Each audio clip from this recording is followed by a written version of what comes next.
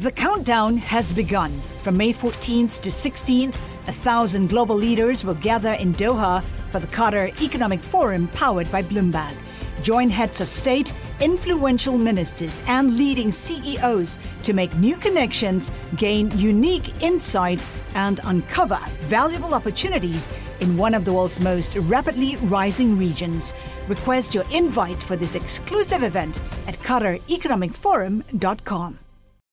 Now on Bloomberg 99.1. With divided government, what are the political realities? The president is increasingly frustrated. I want to try to cut through the noise. Politically, this is devastating. Sound On with Kevin Cirilli. The insiders, the influencers, the insights. It is no secret that I care a lot about the consumers. There are real questions about big tech. We still have more leverage to use with the tariffs. I think we could do with a little less drama from the White House. This is Sound On with Kevin Cirilli on Bloomberg 99.1 and 105.7 FM HD2 Baltimore. Happy Hump Day, folks. I'm Kevin Cirilli, Bloomberg News Chief Washington Correspondent for Bloomberg Television and Bloomberg Radio. Lots of news to get through today. Secretary Nielsen of the Department of Homeland Security testifying on Capitol Hill. Fireworks, folks.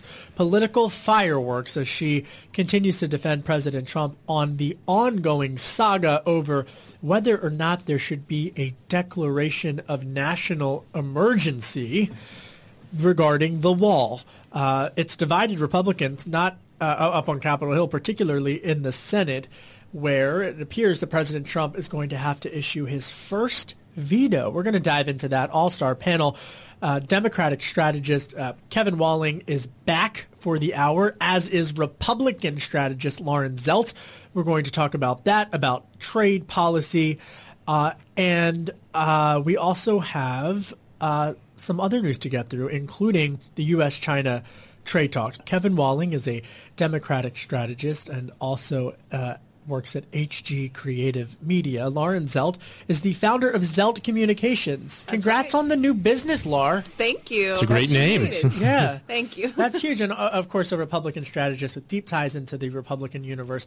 And the big story today, I was up on Capitol Hill all day, a bevy of activity. You've got Michael Cohen testifying behind closed doors for the House Intelligence Committee. We're going to hear from Congressman Chris Stewart, a member of House Intel. He's a Republican from Utah. He's calling in later on in the program. But really, Secretary Nielsen, she, of course, the Homeland Security Secretary, her first time testifying before the new Democratic-controlled Congress about this ongoing debate over whether there's a national emergency. We heard the soundbite with, well, actually, we have the soundbite of the whole hearing that really this captures it. So here's Secretary Nielsen facing questions from a House Committee on Homeland Security about President Trump's declaration of a national emergency. Here she is. Listen. What I do is I give him the operational reality. Here's what we're facing. Here's what we're seeing. Here are the facts. By my read of it, it is an emergency. It is a dual crisis. Laura, is this a national emergency? I don't believe it is. My personal opinion on this one is that I think it's an abuse of the power of the executive branch. You see a lot of conservatives holding out on this because the reality of the situation is we're going to have a Democratic president again someday, and they will be able to point back to this moment if the president does declare this, and if somehow the resolution doesn't get vetoed, which isn't likely, they'll use this as a precedent. And, I mean, is the Green New Deal an emergency? A lot of things like that I just think this precedent is very dangerous. I do think we have a problem at the border. We do need common sense immigration reform. We need to find a good way to deal with the migrants that want to come to this country. But is it a national emergency by constitutional standards? No. Kevin?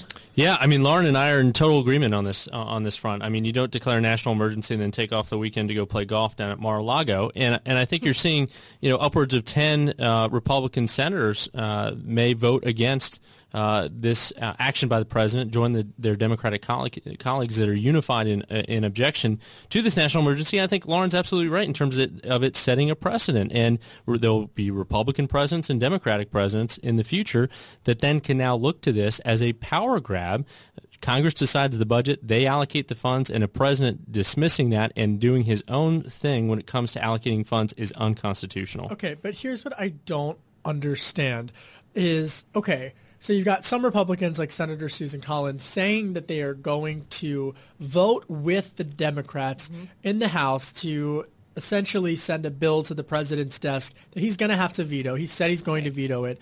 Then you have the ongoing legal dispute that likely will end up in the Supreme Court over the legality of this.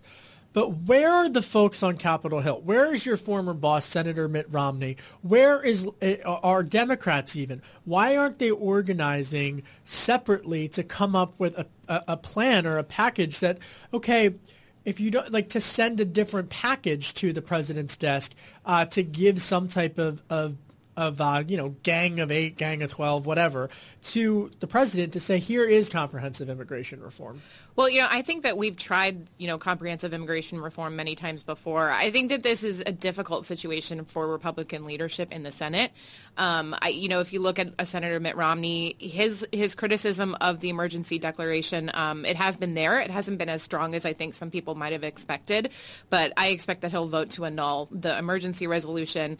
But you have a lot of constitutional conservatives, right? You have Ted Cruz, Mike Lee is a holdout, and Rand Paul has said that he will vote no on strictly constitutional principles. I think that the Senate Majority Leader is having a difficult time with this because he wants to stand with the president. The Senate map in 2020 looks a lot different than it looked in 2018. So you have these senators like Susan Collins, like Tom Tillis in North Carolina, where, of course, they're going to vote with the Democrats because they come from swing states. And, it's just a very difficult situation for leadership. But we've seen with comprehensive immigration reform, we've tried. It should happen. It needs to happen. But this is not the political climate for it to happen. Okay, I want to switch gears because there's another major story that is boiling over tonight. And in case we've been talking about this a little bit here on the program, but it's Congresswoman Omar and Congresswoman Ilhan Omar. She is, of course, the freshman Democrat and from Minnesota, and she's been tweeting anti-Semitic remarks and really continued to do so. And now you have a situation where House Speaker Nancy Pelosi is under pressure. How is she going to handle this? And reportedly, there's going to be some type, as early as tonight, some type of vote on the House that would condemn anti-Semitic bigoted remarks that many are interpreting as a direct response to Congresswoman Omar. And it has totally upended the political chatter. And typically we don't lead with stories like this, but this is different in the sense that it's different, Kevin, no? Yeah, I agree with you, Kevin. And I think the Congresswoman from Minnesota, Representative Omar's remarks are unfortunate. And, you saw reports coming out of a caucus, a Democratic House caucus meeting today that got a little fiery between the leadership and rank-and-file members over this issue. But I think Democrats need to stand united behind the fact that any kind of anti-Semitic trope is not just unfortunate, it's wrong, and it needs to be called out. Why does she keep doing it? Well, it's a great question. I mean, this is the second, third time, fourth time that this has come up with this particular member, and I think some folks in leadership need to pull her aside and have an educational moment with her about what it means to be a member of Congress. She's not in the legislature anymore in Minnesota, and she's on the world stage. Put on your political advising cap because Sure. You know this town. I mean, behind the scenes, I would hardly. I can't imagine that there aren't senior folks who are, pulling her aside and saying, correct this. But this, as you mentioned, is like at least the fourth time. Yeah. And it's outright. I mean, there's no way you can look at this. I don't even want to read her tweet. No, it's really inappropriate. Yeah. And it's so. And it's mean-spirited. And it's mean-spirited, right? So, I mean, I want to. So what? How do you get through to someone like that? A freshman who's not. Well, I think maybe this resolution will have some effect. I think part of the problem is serious concerns that Democrats have with the Bibi Netanyahu administration, ruling party of Israel, and disagreements with his positions, and not being able to separate disagreement with the leadership of Israel and Israeli citizens, and the right to that country to exist in in the world stage in peace and security. And I think if Democrats focus on that and reining in these remarks and condemning them outright, I think that is a strong indication to this representative and others that may share these views. You know what's crazy is, like, that's something you tell to an elementary school student. The fact that you even have to make that case on tone to a lawmaker, that confuses me. Coming up, we talk more about the controversy with Democrats and Congresswoman Omar. We also have Congressman Chris Stewart, Republican from Utah, member of the House Intel Committee. What did Michael Cohen have to say today behind closed doors? Panel stays Lauren Zelt and Kevin Walling. You can download the Sound On podcast on iTunes at Bloomberg.com or by downloading the Bloomberg Business app. You can also find us on radio.com and iHeartRadio. I'm Kevin Cirilli. This is Bloomberg 99.1. This is Sound On with Kevin Cirilli on Bloomberg 99.1 and 105.7 FM HD2 Baltimore. It's the 21st century, and the fact that we have to put a resolution on the floor and spell out for people across this country what anti-Semitism means is pretty outrageous. That's Congresswoman Debbie Wasserman Schultz, a Democrat from Florida. We were speaking earlier about the brewing controversy following Congresswoman Ilhan Omar, the freshman Congresswoman Democrat from Minnesota, her anti-Semitic remarks, anti-Semitic tropes that she's made on Twitter. And now it looks like Democrats are going to have some type of resolution brought to the floor condemning these types of remarks. But there's some infighting within the party. Congresswoman Alexandria Ocasio-Cortez tweeting out, I'll read her tweet, saying that it's not my position to tell people how to feel or that their hurt is invalid. And she's saying no one seeks this level of reprimand when members make statements about Latinos and other communities. This is an issue, folks. It's going to be, this is what Democrats up on the Hill were talking about all today. This, of course, in addition to Michael Cohen testifying behind closed doors for the House Intelligence Committee. We're going to cover that when Congressman Chris Stewart, a member of the committee, Republican from Utah, calls in. Lauren Zelt is a Republican strategist, just started her new consulting firm, Zelt Strategies. Communications. Zelt Communications. Close. I apologize. Zelt okay. Communications. And Kevin Walling, Democratic strategist, works over at HG Creative. Lauren, this is not good for the Democrats. But to AOC's point, I mean, where was this stuff when Congressman Steve King was making his remarks? Well, right. You know, I mean, we listened to Debbie Wasserman Schultz leading up to this segment, and it's very rare that I agree with her, but I happen to agree with her on this one. I mean, the remarks are outrageous. They should be condemned. And, you know, I think this goes to a larger point. I'm glad that you brought AOC up and her weighing in on this, because her brand of, I guess activism, you would say, as a member of Congress is, she really has made it clear that she is not going to listen to anyone. She's not going to listen to leadership. She's already, talking about what Democrats should be targeted in the primary because they work with Republicans. And so I think that has kind of emboldened people, that have views that perhaps it certainly should not be, shared in real time on Twitter. And, I think that this is indicative of our entire environment right now. Obviously, you see a lot of really horrible things said by people on the right as well that absolutely should be condemned. But I think what we're seeing on the Democrat side is almost the 2010 Tea Party equivalent on steroids, because even in 2010, the news cycle didn't move as quickly. People didn't feel, I think, as emboldened and as keyboard warriors as they do in 2018 in the age of Trump, where Twitter is everything. And, yes, it's dividing Democrats. I wish that it wasn't. Her remarks are unacceptable and should be condemned, full stop. All right, let's switch gears. Let's talk trade policy, because there are a little bit of new developments on the ongoing U.S.-China trade policy. I was struck by this now that the attention as trending positively for U.S. and China. Now we're hearing that the president is readying increasing tariffs on European countries. So while things are looking good in one direction, not so good in another, and that appears to be more of a global negotiation strategy on behalf of this administration, according to some of the sources that I speak with. I want to play for you what President Trump had to say earlier today about trade, Kevin, and get your response. Here he is.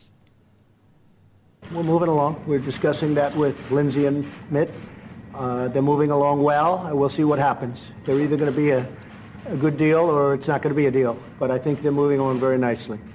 So that was them talking about he's hopeful that there's going to be a new deal. But again, when you talk to folks in the business community, they are a bit perplexed to see that the tariffs might be increasing on European nations. Yeah, I mean, and the Commerce Department, they were a little delayed with the government shutdown, but they released the figures for last year's trade imbalance, which hit a record $891 billion. Wow. The largest in our 240-year history in this in this country, and a record trade deficit with China, which hit $419 billion. So nearly half of our trade deficit is with China. And this president campaigned on reining in our trade deficit. It is exploding. Campaigned on this America First strategy, which is not the case with these numbers. And again, you can say this is Barack Obama's economy, maybe early on when he inherited the economy from President Obama, but he's been in office 2 years. He campaigned on reining in trade deficits and this spending. I think a lot of it was exacerbated by the $1.5 billion tax plan that mainly benefited corporate America and those the most wealthiest at the top. But this is a huge problem for this president heading into 2020. Kev's getting wonky. He's crunching the numbers. I got the numbers in front of me. Wonky. Get out the calculator. Yeah, look out. This is Bloomberg. This is Bloomberg. Where's the Bloomberg terminal chart? That's all we man. Need. All right, coming up, we check in with Congressman Chris Stewart, Republican from Utah, member of the House Intelligence Committee. He was behind closed doors all day with Michael Cohen. We'll get back into trade policy as well. Kevin Walling gets wonky, Democratic strategist, and stays with us, as does Lauren Zelt of Zelt Communications and a Republican strategist. I'm Kevin Cirilli. You can download the Sound On podcast on Apple iTunes at Bloomberg.com or by downloading the Bloomberg Business app. You can also find us on radio.com and iHeartRadio. We get wonky here on Sound On. This is Bloomberg 99.1. The countdown has begun. From May 14th to 16th, 1,000 global leaders will gather in Doha for the Qatar Economic Forum powered by Bloomberg. Join heads of state, influential ministers, and leading CEOs to make new connections, gain unique insights, and uncover valuable opportunities in one of the world's most rapidly rising regions. Request your invite for this exclusive event at QatarEconomicForum.com. This is Sound On with Kevin Cirilli on Bloomberg 99.1 and 105.7 FM HD2 Baltimore. Busy day, folks. I'm Kevin Cirilli, Bloomberg News Chief Washington Correspondent for Bloomberg TV and Bloomberg Radio. We were talking about trade policy as well as the divide within the Democratic Party over Congresswoman Ilhan Omar, the Democrat from Minnesota's anti-Semitic remarks, and now it looks like Democrats are going to have to bring some type of measure rebuking her. And the scope of that measure remains uncertain, some Democrats saying that it should be broader to condemn all bigotry and not just her. But other big news, in addition to U.S.-China trade policy, involves Michael Cohen. He was back up on Capitol Hill today, this time testifying behind closed doors before members of the House Intelligence Committee. According to my colleague Emma Kennery's reporting on the Bloomberg terminal, President Trump's former lawyer, Michael Cohen, gave the House Intel Committee documents related to a Trump real estate project in Moscow, which, remember, back in 2017, this is one of the incidents that Michael Cohen lied about, the AP breaking that story. Joining us on the telephone, Congressman Chris Stewart, a Republican from Utah. Congressman, thank you for calling in. What did you make of what you heard from Michael Cohen today on the House Intel Committee? Well, honestly, it was a lot of thunder, not much rain, but that can't surprise a lot of people. I mean, look, the Republican Intelligence Committee did a 15-month investigation. The Senate Intel did a 22-month investigation. Mr. Mueller is, 2+ years. Hundreds of reporters who've been aggressively pursuing this story. I really think people would be very, at least I would be surprised to think that we'd learn something dramatic at this very late stage in the investigation. So, it's the second time we've had Mr. Cohen back before the committee. And it's been a long day. It was a long day last week as well. But, honestly, there just aren't any real bombshells. I think it would be, as I said, very surprising if we learned something dramatic at this late date. Congressman Chris Stewart, Republican from Utah, joining us on the line. Headlines crossing the Bloomberg terminal now. Michael Cohen gave some remarks emerging from that private hearing. He says that the House hearing went, quote, very well, that members seemed, quote unquote, satisfied, and says that he will continue to cooperate with the investigation. Congressman, you being a member of this committee, witnessing last week the production that went into this very public hearing that captivated the attention of much of the country, if not the world, what exactly do you think is new to be learned here, or has this just become a partisan event? Well, let me say the Intel committee work is a little bit different. Our format is very different. And, we don't do it before the cameras, which is one of the reasons that many of us love the committee. We take our work very seriously. Now, that includes the Russian investigation, but there's also very important work outside of that regarding intelligence and national security that we hopefully have some time to work on as well. But when you look at some of the open committees, like we saw last week, government oversight and judiciary, that is political theater. Everyone has 5 minutes. They spend 4 minutes and 40 seconds making a statement, a political statement, and then 20 seconds asking a question. Ours is a little different. We take it in 1 hour blocks. Majority has an hour. We have an hour. Then we 45, and we've got time to really dive down to pursue a line of questioning in a serious way. You're not making statements. None of us make any statement at all down there. We just ask sincere questions. But to your question, as I said earlier, I don't want to say it's just political theater, but it just can't surprise people that there's no bombshells there. Mr. Cohen has been before the special counsel for months. He's been interrogated by him for something like 70 hours. He's been very public in his comments. We had some interesting line of questions on some kind of minor details, a few things here and there, but no dramatic, turn of events, no dramatic revelation that I think would make people scratch their heads. Congressman Chris Stewart, a Republican from Utah, joining us. He is a member of the House Intelligence Committee. He has also served in the U.S. Air Force, and I believe you set 3 world speed records, including the fastest nonstop flight around the world. Congressman, that's impressive, yeah. Especially, I just got back from Vietnam, and it was a long flight. So any way you could have got me there and back faster, I would have been appreciated. Well, thanks for bringing that up, because flying in the Air Force was a lot more fun than being in Congress. Well, let's stick with your work in Congress, but that's funny. Congressman, in terms of where things go from here, in particular, there's this debate going on right now, first and foremost about the timing of the release of the Mueller investigation, and then whether or not the full report should be made public. Do you believe, sir, that the report, that the American people have a right to see the full Mueller investigation report? Absolutely, and I've been saying that from the very beginning, and there's a number of reasons.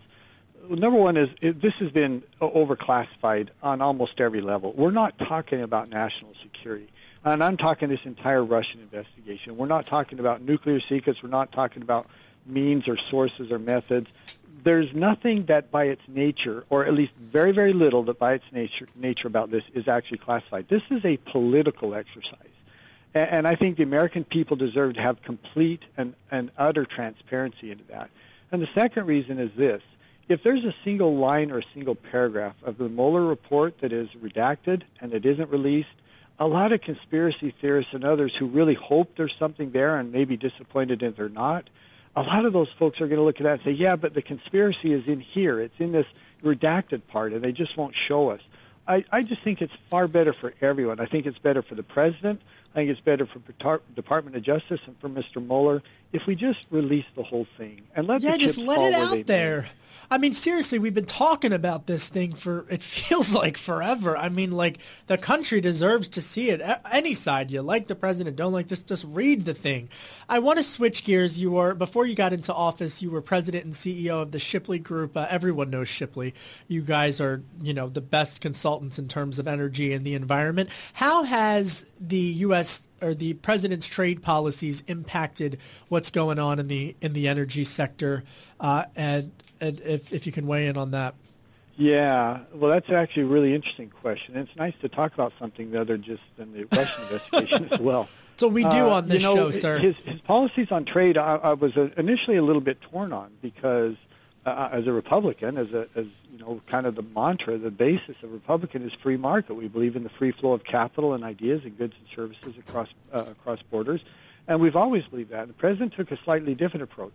The one thing that I've become convinced that was absolutely necessary, and that is the essential need to confront China, because A, their trade practices are unfair and have been for a generation, and second, it gives them a decided advantage on issues of national security and their position in the world. And I'm talking about when they steal technology, intellectual property, and they use that to position themselves in the region in a position of strength. But what their goal is to globally position themselves.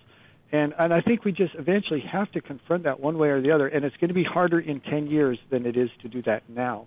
And the second thing I would maybe add to that is this real miracle we've seen in the United States technology-driven energy policy, energy development, and how that has changed the world in a very positive way by us becoming such a powerful influence in the market globally on energy production. So, and to follow up on that, I mean, just in terms of the energy debate, as we have these U.S.-China trade talks, you also have the progressive left pushing for this new Green Deal, as they're calling it. How is that? I mean, I would imagine that you disagree with it, but how has that even emerged? How is that debate emerging impacted the lay of the land in terms of the energy sector and energy corporations and for businesses as they try to navigate through this new rhetoric that we're hearing from the left? Yeah. I mean, my perception of the energy sector and their response to it has been they don't take it seriously because they know it's not a serious proposal. I mean, you can't wean the United States off of fossil fuel, carbon-based energies in 10 years. It's technologically impossible, and they know that. And it would destroy our economy. It would destroy our standard of living. It would destroy many of the freedoms we take for granted. For example, your ability to own a car if you want to, or the price, the cost of this would be just incredibly prohibitive. So I don't think they're overreacting to it. I do think what the energy market is considering, and that is in the longer term, because very clearly this has taken up a bit of a life of its own, and there are a surprising number of people who are actually supporting and being a proponent for these ideas. In the longer term, how do we address that? How does the energy sector address that? And I think that's probably a positive. We need to move as aggressively as we can towards cleaner fuels. I think everyone I think is a supporter of that idea, but we need to do it in a reasonable way. And but this Green New Deal is just not reasonable. It's not real, and I'm surprised by a number of really people that I know and are fairly informed and people that I respect who give it far more credibility than I think it deserves. All right, Congressman Chris Stewart, Republican from Utah, member of the House Intel Committee, making the time for us on what was a very busy day for him as he had to be behind closed doors with Michael Cohen, to be a fly on the wall for that. Also, he's interesting, Congressman, because I understand you're a rock climber, and I love doing all that workout, like offbeat workout stuff. Where's the most interesting place you've been rock climbing? Well, that's obviously Zion National Park in my home district out in Utah. One of the most gorgeous places in the world, just to drive through, just to be there. But it's got some of the greatest rock climbing in the world too. So, back when I had a life and do that kind of stuff, I mean, I'd rather do that than anything. All right. Well, how about you take a reporter out rock climbing? That'll be fun. Let's do it. Thank you, Congressman. Coming up, panel reacts to that interview. Lauren Zelt, Republican strategist, Kevin Walling, Democratic strategist. Plus, we get back into the weeds of U.S.-China trade policy and 2020 chatter. I'm Kevin Cirilli. You can download the Sound On podcast on iTunes at Bloomberg.com or by downloading the Bloomberg Business app. You can also check us out on radio.com and iHeartRadio. You're listening to Bloomberg 99.1. This is Sound On with Kevin Cirilli on Bloomberg 99.1 and 105.7 FM HD2 Baltimore. I'm Kevin Cirilli, Bloomberg News Chief Washington Correspondent for Bloomberg Television and Bloomberg Radio. Kevin Walling is a Democratic strategist, also works at HG Creative, a political consulting firm. And Lauren Zelt is a Republican strategist and is the founder of Zelt Communications. She's also the former Deputy Communications Director for Senator Kelly Ayotte and the former Director of Media Affairs for the Romney-Ryan presidential campaign, and also has worked at the RNC. Thank you both for joining for the hour. We just heard from Congressman Chris Stewart, a Republican from Utah. Kev, I'll start with you, the Democrat. What did you think of the Republican member of the House Intel Committee? Yeah, I was definitely very encouraged by Congressman Stewart's remarks in terms of the Mueller probe, wanting it to be released, in its entirety to the American people. I fully support that. I think you're going to see Democrats pushing for that as well and putting pressure on our new Attorney General Barr to do that, to make that available to the Congress and to the American people. A little bit of bone of contention was, the idea that, Republicans have been investigating, at least on the House side, for the last 15 months, and that nothing new will come out from Michael Cohen. The very fact that this is the first time last week that Michael Cohen was called before the Senate Intelligence Committee. You saw him bringing in suitcases of documents and materials to that committee, I think is pretty striking, and it speaks to the really lack of oversight that went on for 2 years, and the fact that now we're finally getting some answers from Mr. Cohen and from this administration. Hey, Kev, you know who disagrees with you? Everybody? White House Press Secretary Sarah Sanders. Let's roll the tape. Let's hear. Bring it on, Sarah. Here's what Sarah Sanders had to say earlier today at the White House. They continue to be a group that is totally taken by a small, radical, leftist fringe of their party, and they're completely controlled by it. They know that's not enough to beat this president, and so they're going to look for other ways to do that.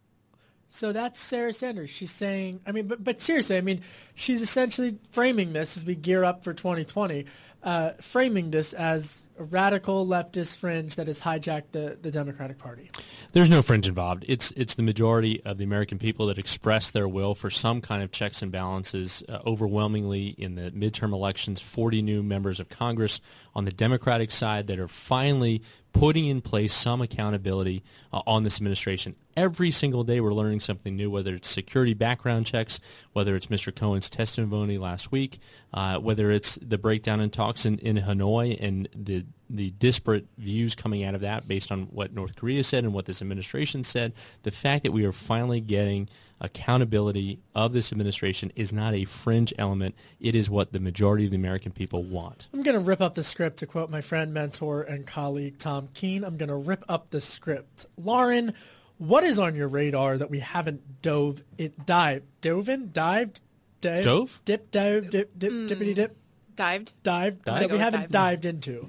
In terms of policy. Yeah, in terms of policy, this we saw yesterday that FDA Commissioner Scott Gottlieb decided to resign. It was something of a surprise. I was at an event with him this morning where he gave his first appearance and said, it strictly is family reasons, nothing to do with policy. But, he did a lot of good. In trying to speed up approvals for generic drugs to lower prescription drug costs for Americans.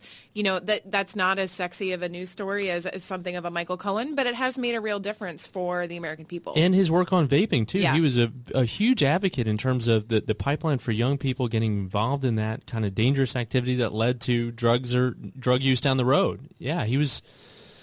He was one of the good ones of this administration, actually, and it was a surprise to me too, Lauren. Yeah. What else in terms of Kev? In terms of policy, what have you been following? Yeah, I'll tell you the interesting thing. All the fireworks, as you rightly point out, Kev, were on the House side in terms of the Homeland Security Committee and Secretary Nielsen on that side. I actually sat in on the Senate Judiciary Committee. They had a hearing in response to the two young people, migrants that lost their lives in the custody of our Border and Customs Control. And there was actually some talk of renewing the conversations around comprehensive immigration reform. And the president wants that. The president wants that. I've talked with several folks who have been saying that. Now you've got the manufacturers. Let me tell you something. He's listening to those manufacturers. Absolutely. And they're pushing for this behind the scenes. So that'll be, I think, somewhat interesting. And And you have Lindsey Graham in his ear, right, who's now his kind of whisperer, who chairs that committee and was a part of that original Gang of Eight that delivered on immigration reform. A lot of Republicans put their neck out for it, and the House, unfortunately, didn't take it up. I think there might be some renewed energy there. I think Senator Rand Paul has been quite interesting on this national declaration issue by coming out against it. I mean, what made me think of that was when you were saying who has the president's ear. He's got the president's ear, and for him to so openly be like, no, I mean, that's a little flag on the play from Senator Rand Paul. Well, I'll tell you, as a Democrat, at least he's consistent, right? I think he was saying the same things with some troubling actions maybe that President Obama took in terms of maybe potential executive overreach. And at least his consistency here, even, it's even more difficult calling someone out as an executive who's the member of the same party. He's consistent on that issue of executive overreach. I think could be interesting. When are we getting the Mueller report? End of this week. CIA's former director Brennan said somewhere that he thinks it could come Friday. We were saying I feel like every week it's like it's coming. Like it's going to be like come or don't come, but like just when are we getting it? I think if it's Friday, that it's not going to show a whole lot, because what do you do with news that doesn't go towards your narrative? You dump it on a Friday. And Chris Stewart, the congressman, for him to say he wants it public is remarkable, because I think more Republicans are going to start to hear that. All right, we got to go. I want to thank Paul Manafort gets sentenced tomorrow. That could be interesting. Kevin Walling, Democratic strategist, works over at HG Creative. And, of course, Lauren Zelt, founder of Zelt Communications and a Republican strategist. Check us out on iTunes as well as on radio.com, iHeartRadio, the Bloomberg Business app. We're everywhere. And not just me, but my colleagues as well. I'm Kevin Cirilli. You're listening to Bloomberg 99.1. The countdown has begun. From May 14th to 16th, 1,000 global leaders will gather in Doha for the Qatar Economic Forum powered by Bloomberg. Join heads of state, influential ministers, and leading CEOs to make new connections, gain unique insights, and uncover valuable opportunities in one of the world's most rapidly rising regions. Request your invite for this exclusive event at QatarEconomicForum.com.